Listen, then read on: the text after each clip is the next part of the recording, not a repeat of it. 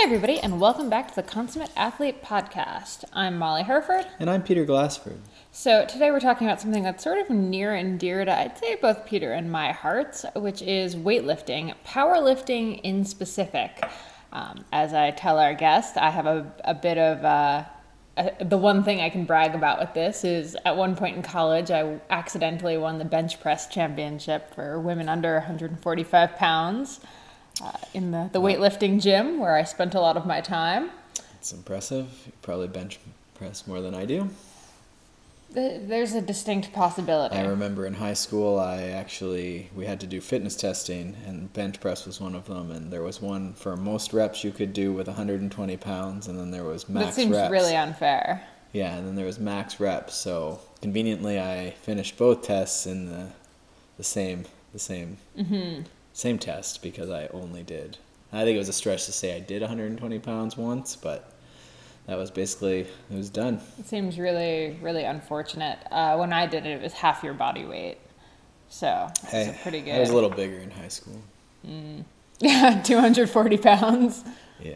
Tough time. Yeah. Anyway, so even now that I wouldn't say either of us are power lifters by any stretch, but we do both strength train pretty regularly, a lot more body weight stuff, but still do some heavy work when we are. Well, and I think the thing to remember, powerlifting's a discipline, a way to compete with strength training, but it's really the lifts you think about. Most people, if they're, decent with their strength training and stuff, they're going to be doing some squatting, some deadlifting. Bench is maybe less common, especially in endurance athletics, but certainly those are, when you think about going to the gym, those would be, three of the big ones, I think.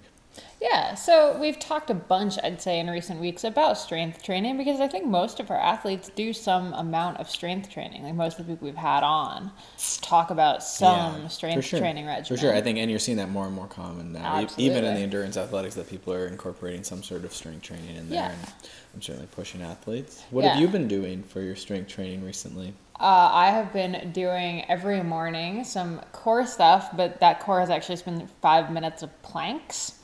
You've been pretty specific with it. Yeah. Few different varieties, and I think that covers kind of a lot of ground. And you've been doing it now for how long? Strong. It's been like 2 weeks. I'd say 3 weeks almost, and It's been going really well. The planks, we might have to start adding weight to my back or something because it's starting to feel pretty good.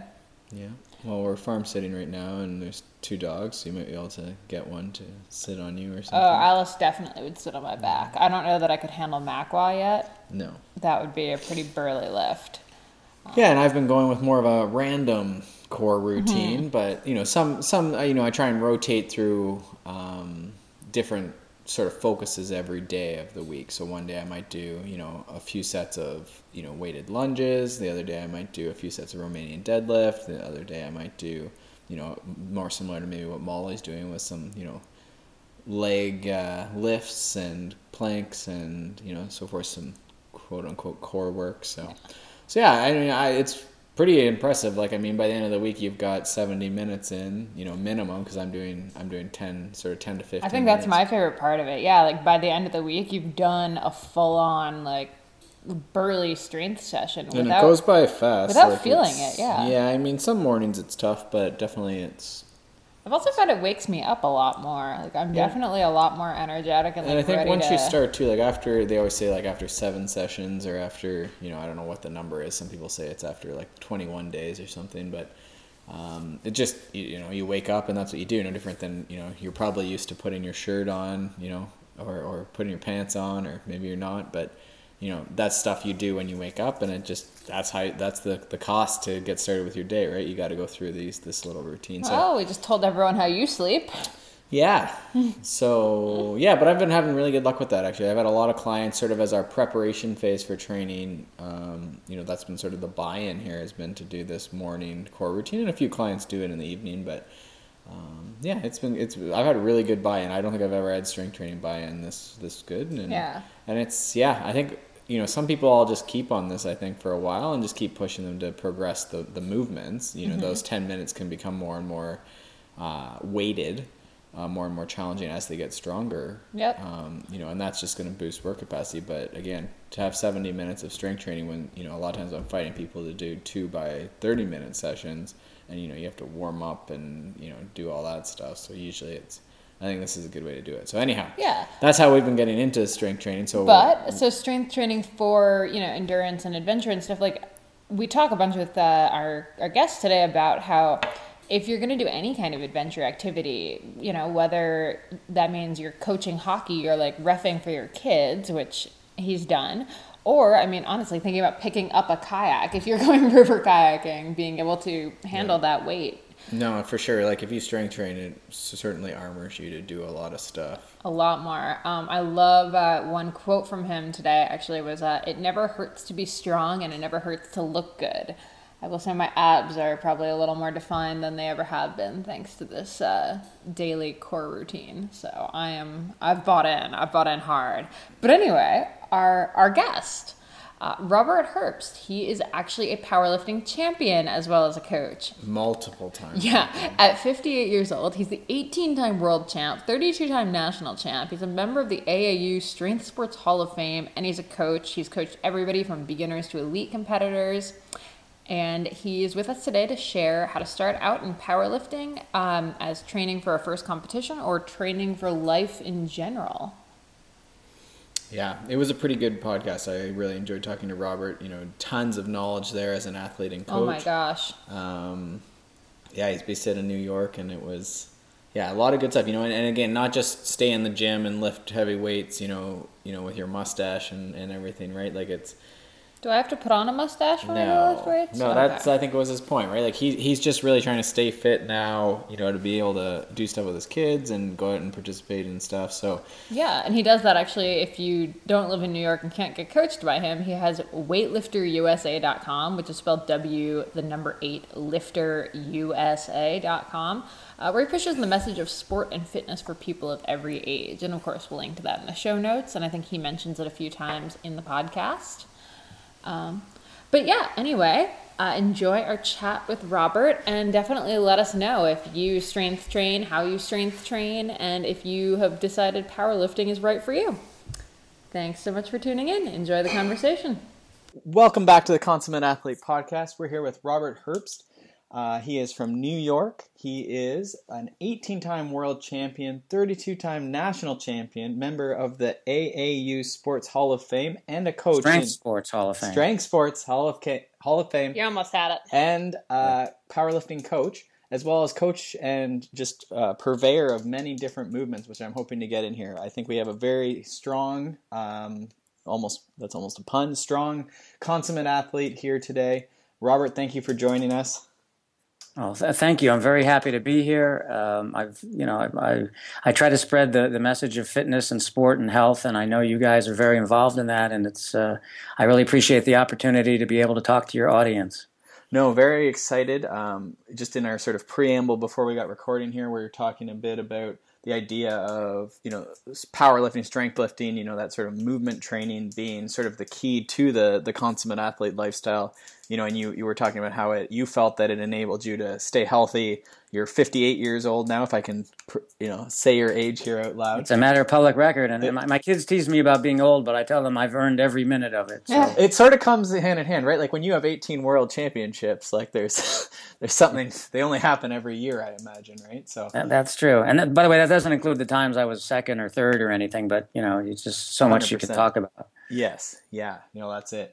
So I'm excited here because I do think, I'm a big believer in strength training. I don't have as much of a background in powerlifting per se, but certainly those key 3 movements, which are here, is just squat, deadlift, bench, right?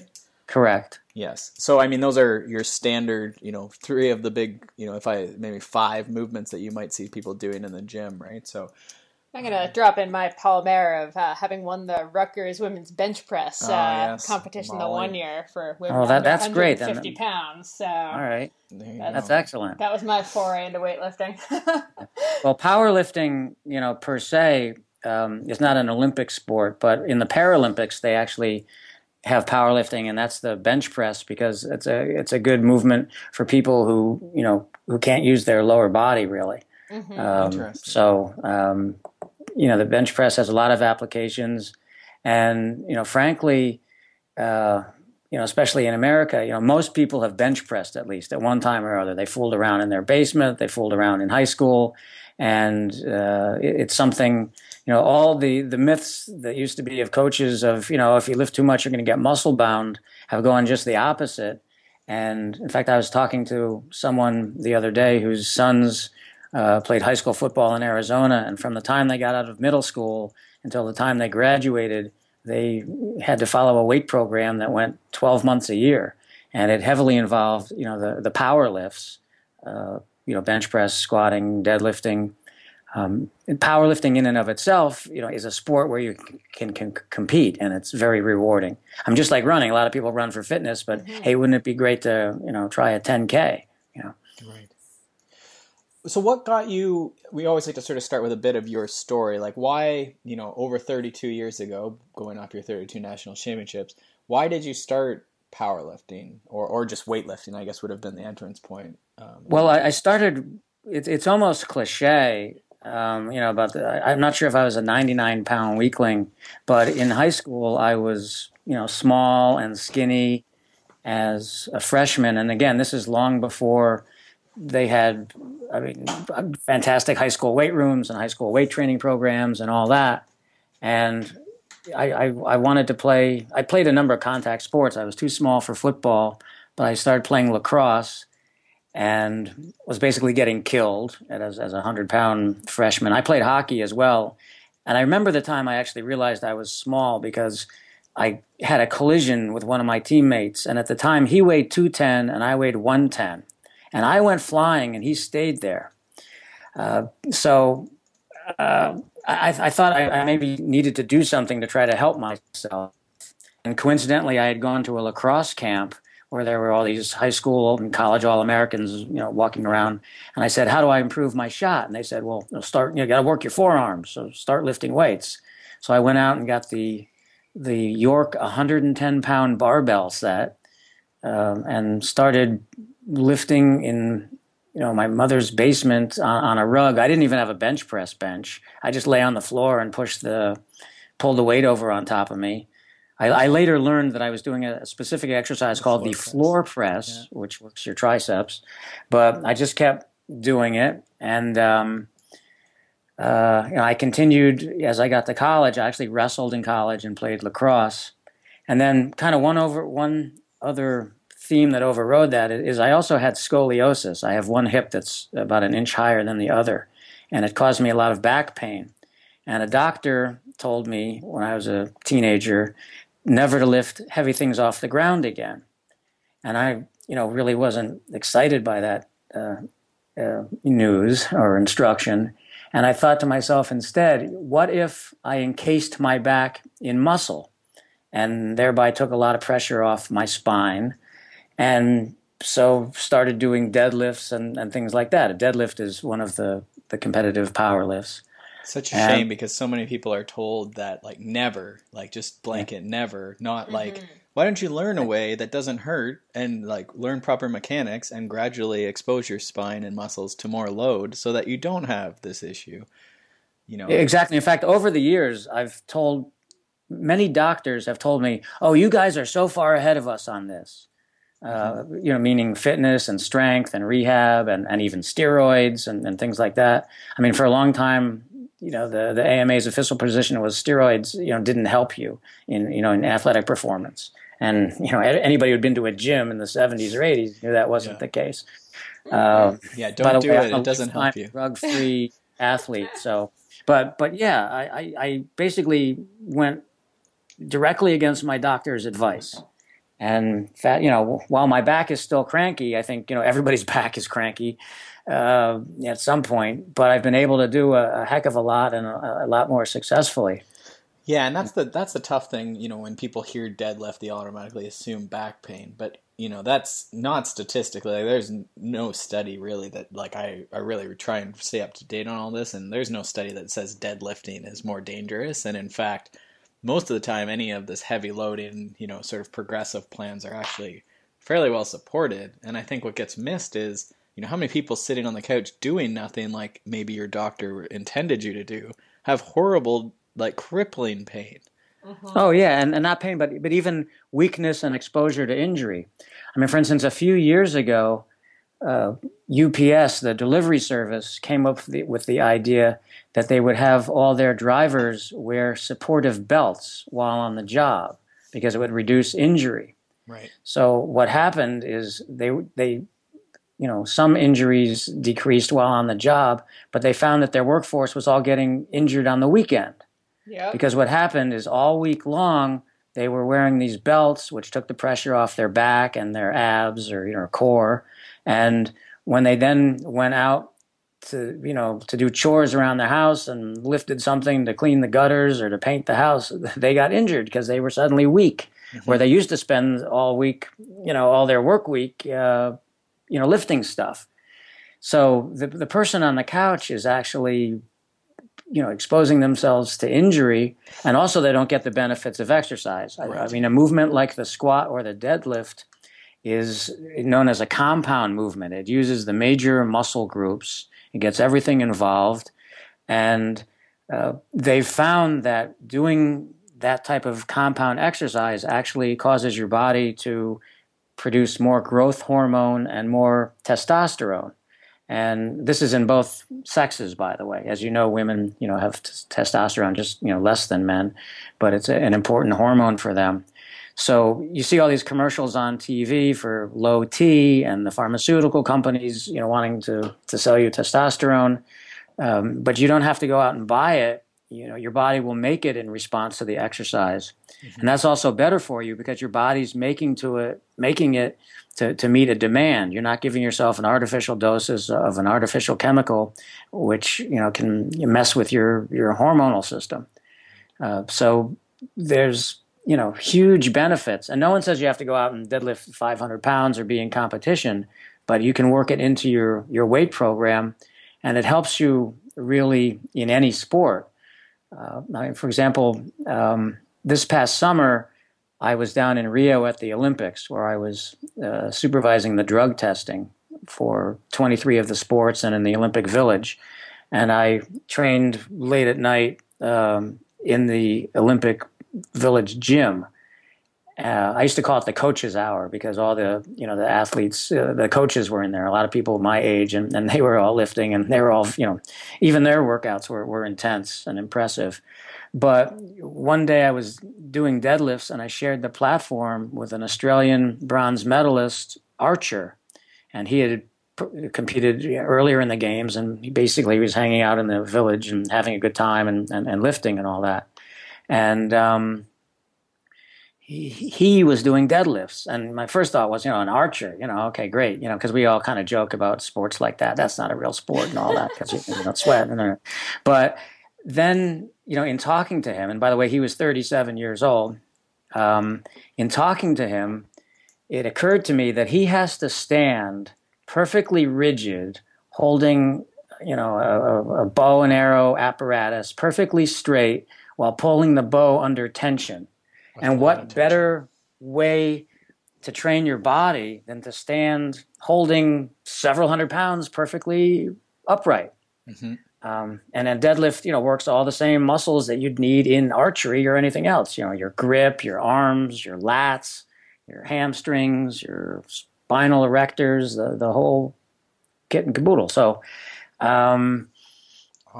Deadlift helps, everything. I mean, another, prime example is Curtis Granderson, the baseball player who was with the Yankees and now with the Mets. It's widely known that a few years ago in the offseason, he embarked on a powerlifting program with a lot of deadlifts, and there's videos out there of him deadlifting and things. And the next year, he hit, I think, 40 home runs for the Yankees, which he'd never done before. His power and production went way up because he was suddenly, a lot stronger. Mm-hmm. And while he had still, he kept his baseball skills. He didn't get muscle bound, and if anything, his muscles, were even better, and reflexes were better because he had been doing all this weight training. But with his power, what used to be singles was now home runs. Yeah, I mean, you're seeing that in a lot of different sports now. I mean, I come more from a cycling background and they're pretty resistant to the weightlifting generally, but, I just registered for a coaching conference and a big component of that is the integration of strength training for cyclists.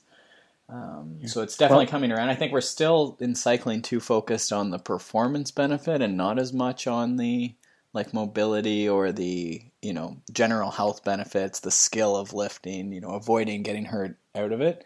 And I think that gets missed. I mean, if I may interrupt, I mean, weightlifting will actually help cycling performance. And I've worked, for instance, with runners and long distance runners. Long distance runners, they say, "Well, I don't want to get too big. I don't want to look like Arnold." I mean, they don't want to carry the weight around. But what I tell them is, you're going to run 10,000 meters or you're going to run a marathon. How many times do your arms pump back and forth? Are you you're holding your arms upright? If you did shrugs, if you did something to work your traps and upper body, they'd get less tired.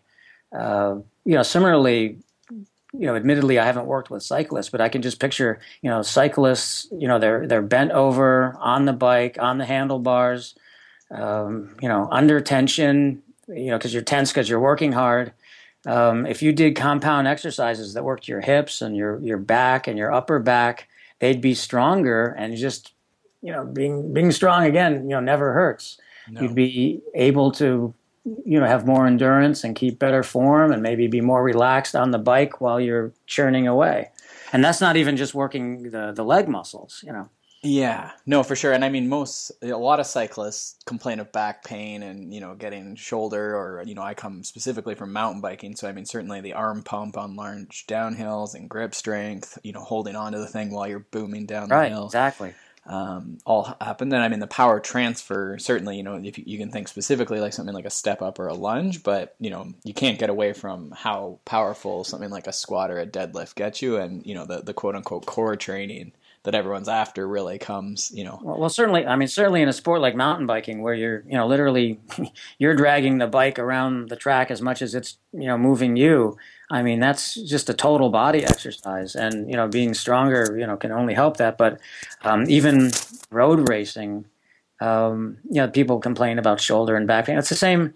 If you sit all day in your office at the computer hunched over, you're going to get, people complain about pain for that. But gee whiz, what if your back and lats and traps were stronger and you sat more upright and you had a better posture because of all that? Mm-hmm. Then you wouldn't have that pain. Yeah, for sure. It's very likely that would be the case, and at least it would be decreased. And right, Yeah, I think that's good. And I'm wondering here, let's keep the same line of thought, but maybe if you could sort of just differentiate quickly for us, people might be familiar with Olympic lifting, weightlifting, and then powerlifting. Is there a quick way you can differentiate? We talked a bit about the 3 lifts for powerlifting, but, is there a quick sure. way I mean, it's all lifting weights or weight training, but the events that are contested in the Olympics, for instance, if you watched the Olympics on TV and you looked at the weightlifting, it would be the clean and jerk and snatch, those 2 lifts. As I mentioned in the Paralympics, they do one of the power lifts, they do the bench press, but in a pure powerlifting competition, they do the squat, bench press, and deadlift. And they're just different movements and different exercises, and they're somewhat different.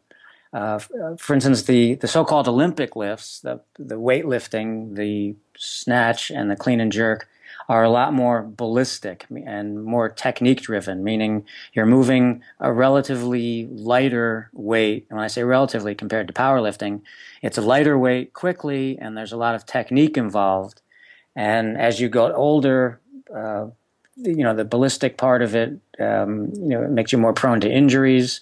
And it's harder to do as you get older. Whereas in powerlifting, with those lifts, there's less technique involved. Obviously, there's a right way to do anything, but it's not so technique driven. For instance, if you've ever tried to do, a snatch and you get a little bit out of the groove or something, the weight falls behind you and it's over. Whereas if you're squatting and you kind of lean forward, you can kind of maybe rescue it. Use more back than legs or whatever, but you can rescue it. And also the power lifts are a lot heavier.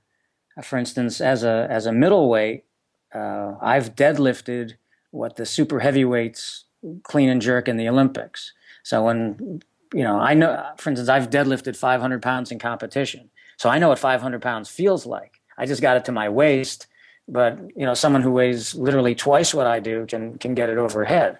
But, it gives you a great conception of, what the weights feel like and what other people are doing, when they do the Olympic lifts. Also, the power lifts work muscles that the Olympic lifts don't.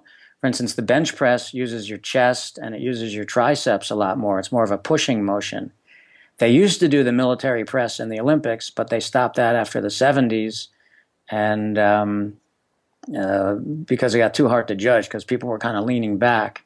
In fact, if you look at pictures of Olympic lifters from the 50s and 60s and compare them to now, back then they had huge shoulders and, arms and triceps because they lifted all the types of lifts just in the gym, and then they, would go out and do the clean and jerk and, get medals for it. And I guess, also it's interesting, just as an aside, it happened a couple times in this Olympics, and it happened a few times, in the last few. And how it always used to kind of makes TV is the Olympic lifters seem to be dislocating their elbows, and it's a horrific injury, and it makes it for great television. But that never used to happen before, and I think the reason is nobody has any triceps. Mm-hmm. When it used to be, you do the military press and you'd clean 250 or 300 pounds to your chest and then press it up. It was all, arms. It was deltoid and triceps and all that. Now they don't have that. So when they clean and jerk, some weight and they try to get it overhead, their arm can't withstand that. Sure, so one of the beauties of the power lifts is they work all the major muscle groups, and they do it in a more controlled fashion. Right. Now, do you guys do anything as far as, to me, it seems like you're missing sort of that horizontal pull with those three lifts. With the exception of bending over for the deadlift and sort of isometrically holding it. Would you do something like a bent over row or something as sort of your augmenting? Yes, definitely. A bent over row is one of the main exercises that people do in training for their lats, their latissimus dorsi, for their back. Bent over row is a great exercise because it works your grip, it works your forearms, it works your biceps, it works your lats, and it's kind of the opposite of doing a bench press, mm-hmm. where you're bent over and you're lying, pulling the weight up to you. And a bench press, as you bring the bar down, you're lying down, but you're also using your lats a lot because the lats control the descent of the bar. In fact, when you do a bench press, you actually kind of do a lat spread, as if you were a bodybuilder posing. Right. Bent over rows are great. And they're also very good because if you're done with proper form, they work the lower back, they work your core, your abs, because those have to be tight. They work your hamstrings. And would you do that from like a deadlift position, or do you prefer more like the hand on the box or hand on the bench type, one side at a time approach? Well, it depends. You can do them. You can do dumbbell rows, right? So you're thinking more like the traditional. I was thinking of a regular straight bar. Yeah. Because you said bent over rows. Yeah. So bent over rows to me is two bars. A barbell with two hands on it, and you're just bent over. You'd pick it up and then you kind of lean over and do it. A dumbbell row, you can do, and it's good to mix it up. It's good, isolation. Sure it is. My problem is at some point my grip, is weaker than my lats, right? And my biceps are. So I, have to then start cheating and using, lifting straps or something like that. Right. Do you work on grip strength? That's something that we've come through a few different sports and people we've talked to, things like rock climbing. I'm trying to think when else it's come up. Certainly mountain biking, it comes up. But obstacle course racing. The obstacle course races, because they're hanging off of stuff so much. Do you do any specific grip strength training in that? Certainly picking 500 pounds off the ground is going to challenge that, like you say, pretty quickly. But do you do anything like farmer's carries or, stuff with sand I've seen and stuff like that? Do you do anything like that? Yes, absolutely. In fact, I do farmers walks every Saturday, rain or snow. I like it. It doesn't matter. And what do you use? Are you using like two barbells, or like what are you using to hold? You got something you prefer? I actually have, I train at home and I went out and I bought Farmer's Walk handles because I go heavy. For example, this past weekend I did 205 pounds in each hand. And then, frankly, my limiting factor is my grip, and it gives out before everything else does.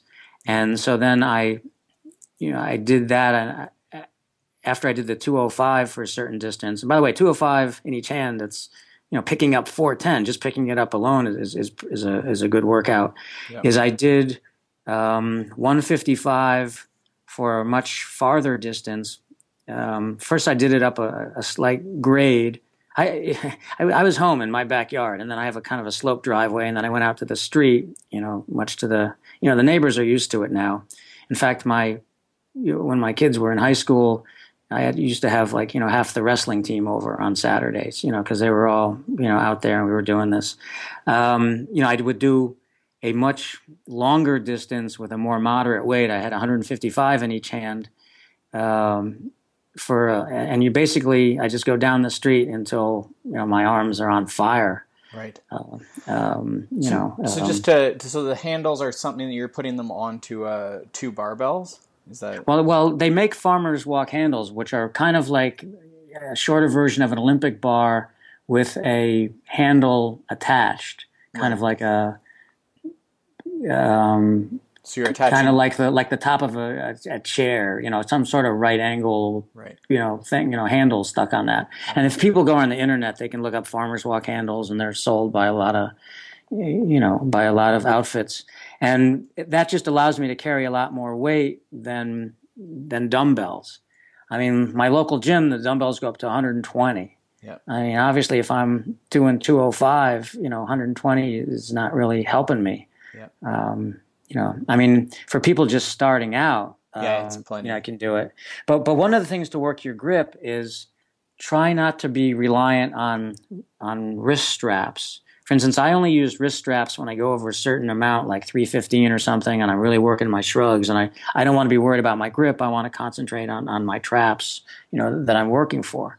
So if you do the exercises without the straps, and you make your forearms do the work. For instance, the dumbbell rows that we talked about, some people, I see them in the gym, they've got straps on with 30 pounds or 40 pounds. Well, right. That's you're cheating yourself.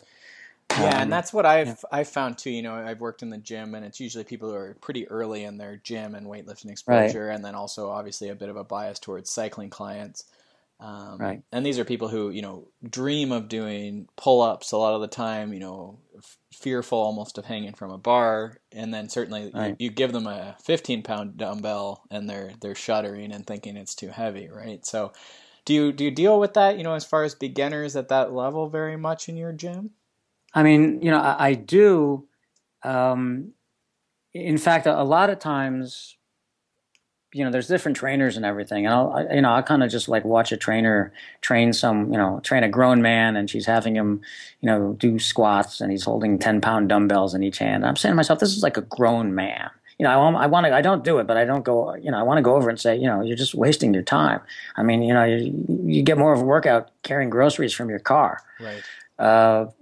Basically, if someone hasn't lifted at all or hasn't lifted in a very long time, I have them do body weight exercises for 2 or 3 weeks, just to kind of get them used to it. Push-ups, one-legged squats, things like that, just to get things going. Pull-ups, chin-ups, hanging from a bar.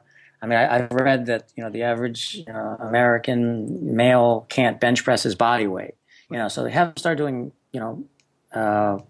body weight movements, and that also helps get them going, because it's kind of hard to get someone motivated to lift weights when they've got 25-pound plates on the bar, which would bring a weight to 95, and there's some woman or high school kid next to them doing 120 or 100. So I try to avoid the embarrassment factor by getting them into shape to at least start training with weights that they don't feel bad about. And then I tell them also, it's not important to how much you're lifting, but always try to use good technique to start, and then the strength will come. Right. And by the way, one more thing I wanted to throw in about grip is there are other exercises you can do, like wrist curls or reverse curls or things like that. They're more bodybuilding like, but it's nice to use, to have good looking forearms. Mm-hmm. I mean, my kids one Father's Day gave me a shirt with Popeye on it, because of, my forearms. So, sure. It never hurts to, I said it never hurts to be strong, never hurts to look good either. There's nothing wrong with that. I just don't happen to be a bodybuilder per se. I'm not trying to be, in physique contests or anything. Sure. But it never hurts to be, to look big and strong and be big and strong. No, and I think sometimes we forget, you mentioned it earlier, I think on tape here, that, powerlifting had a lot of stuff figured out for a while. And I think bodybuilding also has a lot of things that are pretty valuable. And they just, as you say, like, no one wants to look like Arnold. So we're going to ignore every single thing that whole discipline has, tested for a long time, decades. But the average person doesn't look like Arnold. Arnold would look like Arnold had he not been. Right. Yeah, exactly. We laugh, I don't want to get too big. I don't want, don't worry. Especially like when women, I train women, like, I don't want to get too big. I said, don't worry. You don't have the hormones. You don't have the whatever. We're not going to go visit a pharmacist. Do not worry. You're not going to look like these girls on TV. I have the same thing with cyclists I work with, right? Because it's like there's so much volume in there. I'm like, when we start gaining weight and there's these muscles popping out of everywhere, can we have this discussion then?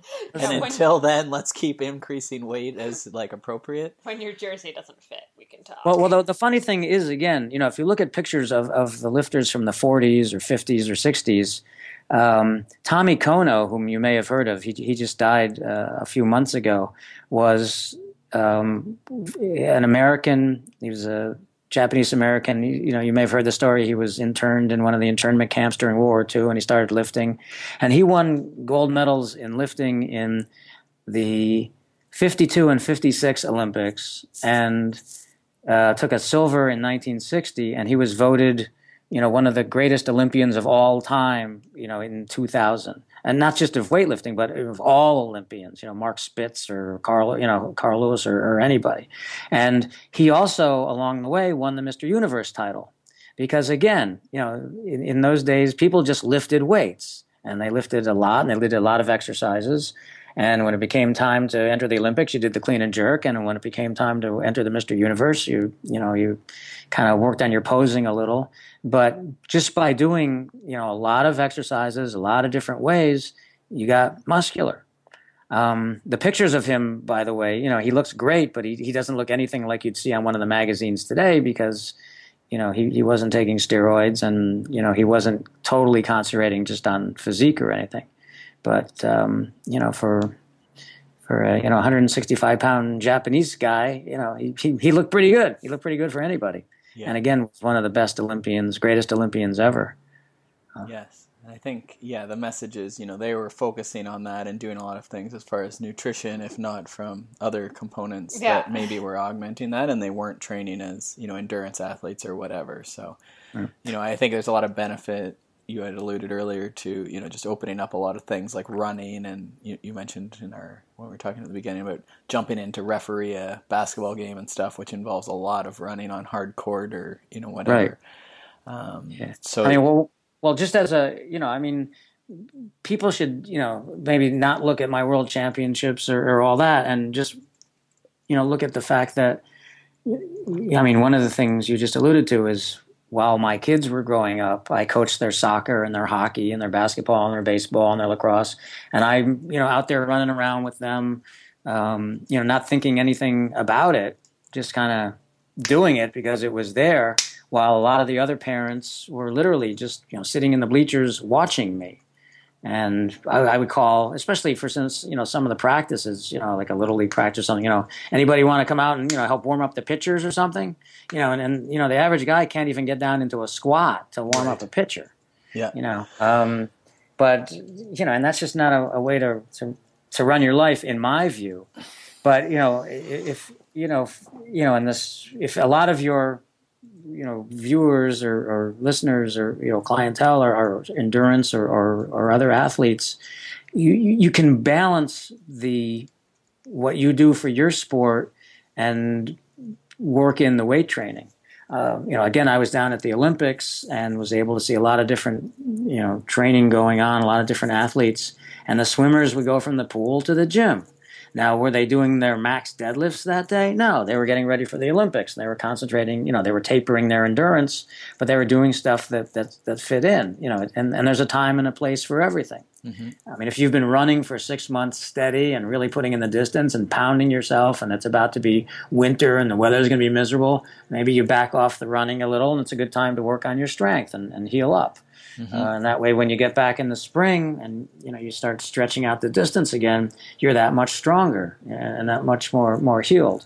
Right. We're talking about powerlifting, but the powerlifting lifts, it's great to challenge yourself. You don't have to enter a competition, but maybe while you're training that winter, you put on the calendar. All right, February 21st, I'm going to do maxes in all my lifts. Mm-hmm. And you kind of train for that for 2 months, and wow, I'm doing better than I did last year.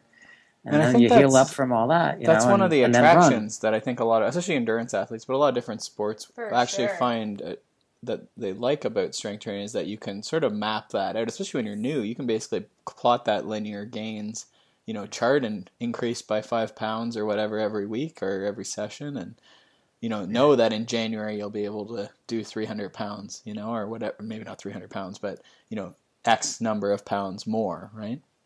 Well, I mean, one of the great things about lifting is the success or failure or the achievement is very tangible. I mean, I think we've all gone for a run and thought, wow, that was really good. And then we look over our watch and we go, what? Yep. How could I have been that slow? Man, I thought I was having a good day, But in lifting, you either lift it or you don't. And if you just deadlifted 200 pounds and your personal best before that was 190, wow, it's there. Mm-hmm. You did it. And then if for whatever reason you didn't, well, then okay, well I didn't. And but where did I miss the lift? Coming from the bottom, in the middle, wherever. What do I have to work on? So. The success or failure is very tangible. And, as for athletes, even just people training to be in shape, it's great to push yourself. It's great to test oneself, to test one's limits. Right. I mean, the beauty of sport, I mean, for instance, I'm a lawyer, I can write a contract or, give comments or something, but there's, 50 other lawyers who do the same thing or give different comments or whatever. But, I go to the gym, I just lifted more than anybody, or lifted better than I've ever done. I don't know if that's the best contract I've ever done. Or is this the best podcast I've ever been interviewed for? I don't know. I hope so. I think so. Yes. Yeah. But tell me it was. But the point is that the success or failure is tangible, and I'll tell you, if you lift a heavy weight, it's incredibly satisfying. There's a very visceral, almost primeval feeling about it. I mean, Yeah, I would say, and anyone who's addicted to a runner's high or something like that, which I'm also addicted to, but. Definitely when I've gotten really good with my deadlifts, which is all relative talking to you, but when I've had some good lifts, that feeling, I was blown after, very fatigued off of, a set of 5, a set of 3, maybe even just I don't do a lot of heavy pulls, but maybe a set of 2 even. But that's it's a completely different feeling, but similar. You're pretty excited about it, but fatigued for sure. The amount of fatigue was so surprising to me off of, again, 2 reps. So under 10 seconds, right? And you're just, Exactly. It's not like runner's high per se, but, certainly after a hard workout, I feel spent, but I'll just give an example. I wasn't able to train a lot or heavy, during the Olympics because of just what I was doing. I was, working very long hours and, things were very intense. And I kind of budgeted that into my training. I figured, okay, I would, I've been training hard all year. The nationals were in June. I kind of kept myself going, but I knew I'd go light over August. So I'm just kind of building my way back. So and just to give a frame of... Is that a whole month you took then as sort of lightweight, 10 to 20 rep type thing? Or were you sort of full deload, more just a single set of stuff? Or I'm curious how you did approach that. Well, what I did is I kind of, went into the Olympic gym. I was like, usually I train, 4 days a week. Well, first of all, I do something every day. I stretch every morning, regardless. I've joked that my last day in the nursing home, I will stretch and then, die. But, as opposed to my regular routine, what I did is I kind of went on a maintenance thing, maybe, 2 or 3 times a week. During the Olympics, and this is the post and pre-Olympic period. The Olympics were only about 2 weeks, but I was there for all of August. And I would just do a couple sets of the major things, a couple sets of bench press.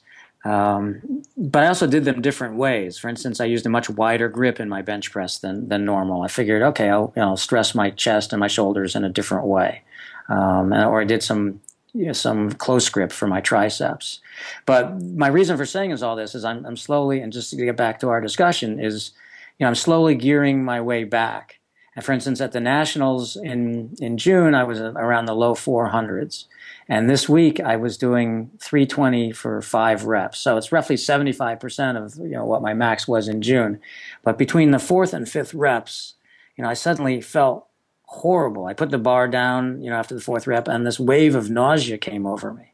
And I had to immediately say, well, let's ignore that. And after years of, because one of the things powerlifting does is it trains your mind as well.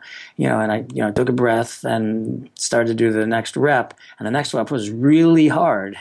And I didn't, it was not ultra heavy, but it was just very difficult compared to where I was. But I did the lift, and then I put it down. And afterwards, I felt very, very satisfied with myself. Mm-hmm. I'm sure I did 75% of my max, but from where I was in life, I just really pushed myself. And that's 75% of your one rep? Right, of my one so rep. So that's still a pretty hard set. Right. And I did it for 5 reps. But what I'm saying is there's so many ways to just get satisfaction from the sport. Mm-hmm. That's wow, that was a really good 5 for, and I did the math, and, that had been more than I'd lifted in, 4 months. So there's a good way of looking at it. If I said, well, gee, that's only 75% of my max and it's killing me, I get depressed, but you have to look at it, in the proper context. And the season, definitely you run into that athletes who want to be fit all the time. So they're never really that fit. They're just always, you overtrain, you want to overtrain. you're just never peaking, to use that term if I can, but you're just never going to hit that peak because you never let yourself really recover. You're just sort of moderate, and that you might be good enough to do your goals, but to ever really boost through that is going to be really hard. Right. Well, it's like anything else, like the training. You have to, your body responds to the stress by getting more adapted to it through mechanisms which they quite don't understand yet. Your body even anticipates. For instance, if you lift 5 pounds, your body repairs itself to do 6 later on. Mm-hmm. But at some point, it reaches a part where it just can't recover from the loads, and you have to, drop back. Mm-hmm. And not only do you deload your training, you mentioned deloading, but again, even while you're training, you want to stay, you want to take a lot of protein. You want to stay hydrated. I think one of the most underrated things is, or more neglected things, is people aren't properly hydrated. Mm-hmm. Sure. Because if you wait till you're thirsty, they say it's too late. But you should I don't know if there's a formula. People say 8 glasses of water a day, this, that. I don't think there's something rigid like that. But there's a lot of literature out there. But you should drink, a lot of water. I'd stay away from the commercial sports drinks because they're Powerade or something, or because they have lots and lots of sugar in them. Yeah, I always say it's worth playing around with, right? Like if people, wherever you are now, just try an extra glass or an extra water bottle a day. Right. And do you feel better, and are you performing better after a week or 2 weeks or a month at that sort of rate, right? And take them on your non-training day too, because you actually get stronger out of the gym, not in the gym. Because the gym is the stimulus, but then you have to allow your body to respond. Right. And it takes 48 to 72 hours to fully recover from a good strength workout. So you want to make sure during the off day that you're like I said, I stretch every day, but that's kind of good. It means my flexibility, it clears my mind, it gets the blood flowing. But I make sure that I eat the same during the day, an off day than I do on a training day. Sure. Because if anything, I'm stocking up for the next workout. I stay hydrated. If I want, if it's been really hot, especially, I try to take it like a hydration product. Like, your guys probably know about this if they're all cyclists or endurance, but there's a product called Hydrus, Hydrus, which, there's no sugar in it or anything like that. And at this stage of my career, I've tried everything, not drugs, obviously, but, this, that, the latest thing, this is supposed to be good, that's supposed to be good. But Hydrus, I found, actually really, really works. I used it this June at the Nationals in sweltering Evansville, Indiana. And, when I was using it, I felt a lot better than I did when I ran out of it. So, okay. Yeah, because that's the interesting thing too, right? Is certainly those electrolytes, matter. And, I have a lot of clients that go, more of this whole foods type approach. And, they start cutting out a lot of these foods that might have had a lot of salt in them for better or worse. So you actually can run into people who end up really low on sodium. Exactly. Even in the healthiest, appearingly healthiest diet. Mm-hmm. Right. Well, exactly. You should look at it. There's nothing wrong with taking supplements of the right kind. And when I say supplements, good B complex, a C, something like that. Don't forget the minimum daily adult requirement is to keep you alive. Right. 60 milligrams of vitamin C, prevents you from getting scurvy. But an athlete, especially an endurance athlete or a strength athlete, has much greater requirements than the minimum. Yes. So I want to sort of get onto strength training again a bit more. So I'm going to try and do a little bit of like rapid fire sort of here. But what I'm curious is if someone stole all your strength training equipment, you didn't have your gym, and you were going to start training. You're isolated in some place or however you want to do the thought experiment. What would be the first 3 things you would get to start training? You've exhausted your body weight and stuff and what you can do with that. So now what are the first 3 apparatus that you're going to add? Well, it's funny when you say that. My first thought is if I'm on a desert island, what I would do is I would get a deck of cards. Because if you've ever done a deck of cards of push-ups, it will kick your behind. And a deck of cards of push-ups means you take a deck and you shuffle it and you take a 5. First card's a 5, you do 5 push-ups. The next card's an 8, you do 8 push-ups. There's 448 push-ups in a deck if the aces are high. And I'll tell you, by the end, and you don't know because you may get, Jack, Queen, King. It's a winning hand in poker will kill you. That's interesting. I've done that with using the suits as 4 exercises. So spades might be push-ups, and then a bodyweight squat might be clubs. So how do you break it up then when you're doing it only with one exercise? Do you take a certain amount of rest between, or are you stretching between? What are you doing in that example? No, I just shuffle the deck, take a card, do a push-up, get down on one knee, lift it, because I gotta I can pick the next card with my hand, and I go back right to it. Oh. And so it's really just you're essentially just taking a knee in between your sets. Well, right, with long enough just to pick another card. Okay. But if the import of your question, that's what I would do. For instance, and I've done that, for instance, like on a vacation. It's a great vacation, right? It's not an everyday thing, but it's an interesting way, especially maybe for someone who's getting started and needs a little bit of, oddity or, motivation. Well, look, if you're traveling and you're in if you're traveling and you're in your hotel room and there's no gym in the hotel, although a lot of them have some fitness center or something, or, you want to go for a run and it's raining, you'll be sore. Warning, fair disclosure, yes. You'll be sore for 3 days. Yeah. But what I'm saying, there's just things like that. There's so many ways to train or antagonize yourself. But if the import of your question is, what kind of physical equipment would I want? Exactly. And I think if we were going to get, like, for you to powerlift, like, what would be the first, like, what are the key first sort of 3 purchases someone would get? The first 3 purchases, if you wanted to set up like a home gym, for example, you would get a barbell. An Olympic bar with lots and lots of plates of various denominations.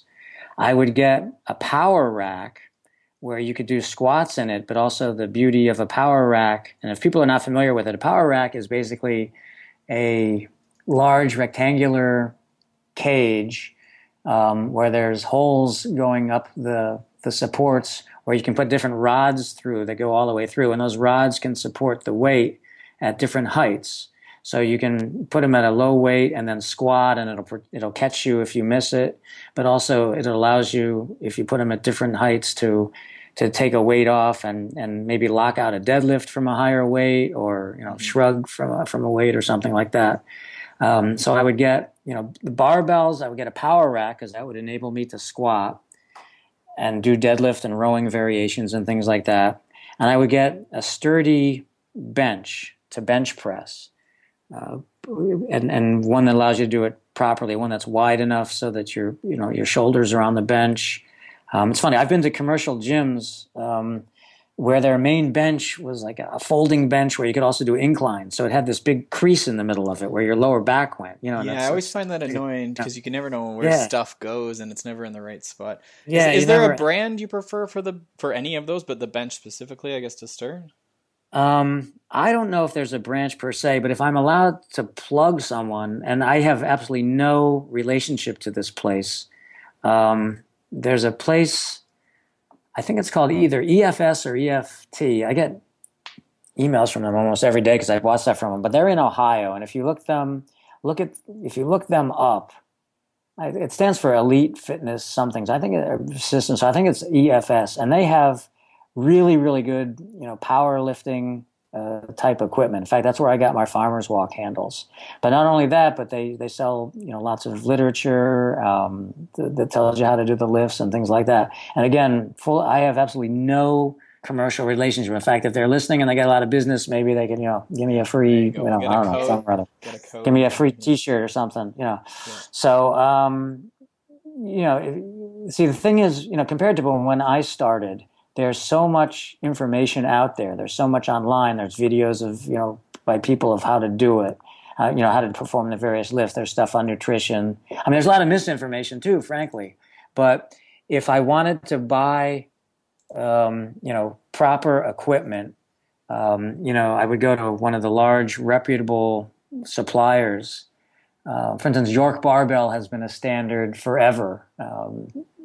Since, I don't know, the 30s or 40s. And like I said, I started with the York 110-pound set. I don't know if their prices are competitive with everybody, but they've been a standard. And you can buy, certainly good bars and good Olympic plates and things like that. Olympic lifting bars are different than powerlifting bars. Olympic lifting bars are thinner and have more spring to them because that helps you when you do a heavy clean and jerk. But you don't want a bar with that much spring, for example, when you're squatting, because if you walk back under any kind of heavy load, the whole thing starts like bouncing up and down. The plates start bouncing up and down on you. So it's harder to control. So you might want a power bar, which is thicker. But I mean, would an Olympic bar become a problem? Like you'd have to be lifting a fair bit before you started actually bending it? Oh, right. I mean, a regular Olympic bar, wouldn't be an issue for your average person. I'm just, anticipating, right ahead. Yeah, and it was for you on the deserted island, so we need to be right, for me on the deserted, right. This is my wish, unless I dream of Jeannie, her bottle washes up or something, that's like. There you go. But if anybody remembers that old TV show. And also, as far as personal equipment goes, I would get a good shoe, not a runner's shoe, but either a lifting shoe that has some sort of a heel because that helps you in the squat. Some people squat in work boots, and the reason I say not a runner's shoe is shoes that have a spongier sole. As you do the lift, the first part of the lift, the exerting the pressure, is compressing the sole. So it's not actually, the energy is going into the shoe, it's not going into the lift. So for instance, if, some days when I deadlift in wrestling shoes because you don't want to heel, and they're perfectly flat. But if I'm ever in a gym or just traveling or whatever, I'm wearing like sneakers or something, you can feel that as you get down and you pull against the bar's not moving, but your shoes are compressing. So, and also you don't want to have the kind of, sneaker or running shoe where the shoe kind of, the the heel kind of flares out on either side, just because it's, again, it's a different effect and the weight's distributed. So you'd want a decent solid shoe or work boot.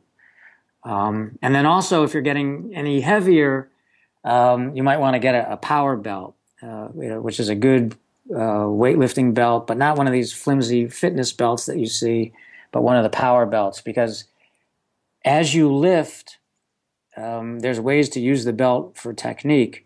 What the belt does is, as you tighten it, it compresses the fluids and gases, not to get too technical, of your abdomen around the spine, so it gives more support. But as you lift, you can learn to, for example, to push your abs, out against the belt, and you get greater leverage that way. So as you start to get into heavier weights, technique is important, and you might as well take advantage of good technique, because that allows you to lift more. Mm-hmm. If you wear the belt and you use proper technique, and just to take numbers out of the sky, if you can lift 25 pounds more, well, then your legs, your glutes, whatever, are getting the benefit of being able to lift 25 pounds more. Right. But just starting out, I would try to stay away from the belt, because I would want to build up my lower back strength. And again, for a lot of normal, quote unquote normal people, or beginners in powerlifting, right, that's going to be a big concern, right? And maintaining that, as much as we can. So that's a tool, right? No different than your straps for lifting lots of weight off the ground, or splitting up the load on your grip strength. When you're actually challenging your grip strength, and we're not using 35 pounds with a weightlifting belt on or something here. Right. Yeah. I mean, exactly. So what you want to do, for instance, if someone's just starting out, if I had someone come to me and either had never done anything, or they used to lift in high school and then they went on and had a career or something, and now they want to get back into the gym or whatever, or they've been a couch potato. Besides the disclaimer, yes, they should see their doctor and all that stuff. But assuming they have no other health issues that would prevent them, I would start them on some body weight exercises just to get them used to moving and the movements, and to build some flexibility. And then I would start with the power lifts, but make sure they use really good form. For example, in the deadlift, you want to stay, as upright as possible, at the starting position. And again, there's all sorts of videos and things out there which you can, see what this is supposed to look like. But it means you're putting, more of the stress on your legs or hips than on your lower back. And your legs and hips are stronger than your lower back. And then again, I would make sure I had a well-rounded program. I would work my it's fashionable to say the core, but it's really your abs, because they're the opposing muscles to the lower back. Mm-hmm. And, by the way, one aside on that, people think they have to do like 1 million crunches and 1 million sit-ups and all that. And not really. In fact, I do and people are astounded, I do 3 sets a week of some specific ab work, because you'll find that if you squat or deadlift, or even curl, standing and curl like a heavy weight, your abs are doing so much work. I mean, for sake of argument, if you squat 200 pounds and you walk back and you're holding 200 pounds on, and then you do a squatting movement, your abs are getting so much work, because if they didn't, you'd fold like a chair. You wouldn't be able to do the exercise. And frankly, doing the power lifts are better for your abs or core than 1 million crunches or sit-ups, because when in your life do you ever do a motion like a sit-up? I mean, very specific, yeah. I mean, you're lying on the ground. All right. I mean, okay, you get up and, you get up from lying on the ground, all right. So, you're here at the beach, you're on the towel, you get up. That's kind of like a sit-up motion, or you kind of get up from, the chair. But, lifting groceries out of the car and putting them on the top shelf, picking up your baby, reaching up to clean out the gutters, carrying anything. You're standing upright and your abs have to support you. So, it's better to mimic motions that are going to give you the strength in the ranges where you're going to use it in real life. Yeah. No, that makes a lot of sense, and I think that's a good answer to your 3 things for sure. But there's a lot of value there. I think the shoes and the what was your other component there? I'm just missing it here. The belt. The belt are both good things to consider. I think the shoes for sure. I like the shoes are a lot more important because I find as I've gotten older, I'm more and more inclined. I used to be very much like just one set of shoes for everything, but now it's just shoes for every single possible application. So almost as many as me. So yeah. Well, I do have one pair I use for squatting and pair I use for deadlifting because, like, as I said, you want to heel or you don't want to heal. And it's your specific sport too. But I think your point to like just not having your your jumbo spongy marathon running shoes. Yeah, exactly. Is but if I had someone coming technique. not to talk over you, I apologize. No, if I had someone coming to the gym, the first thing, and they wanted to do this, I'd say just get a pair of like normal sneakers. Like Chuck Taylors or something like this, like a skateboard shoe even probably would be firm enough. Yeah. Well, it's funny. There's a saying, friends don't let friends squat in Chuck Taylors.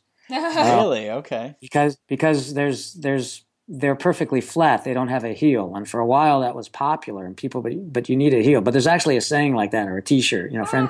But what I would, like you said, is I would stay away from the super bouncy, just get a good basic, not to plug somebody, Adidas or Puma, shoe that has a sole, but it's, it's like your cross training shoe even. But the cross training runs, they call it cross training and then they charge you 3 times as much, because it's, so I would just get like a basic sneaker, and that's like not ultra spongy, and you can test it. If you start like bouncing across the floor just walking, that's probably, not good. Mm-hmm. No, I think that makes a lot of sense, and I think that's a good introduction. We covered a lot of stuff there. I think we will call it here. I think we almost are going to have to get you back to maybe drill in on some of the specific movements you were really good. I'd love to. Yeah. But yeah, I don't want to take up too much of your time today, and I think that's a lot for people to digest as far as, a couple different workout ideas, what the moves are, the differentiation between the different sort of disciplines of strength training, why to do strength training. There's a lot there. So thank you very much for your time, Robert. We did want to just mention your website to finish off. Did you want to give that to us here?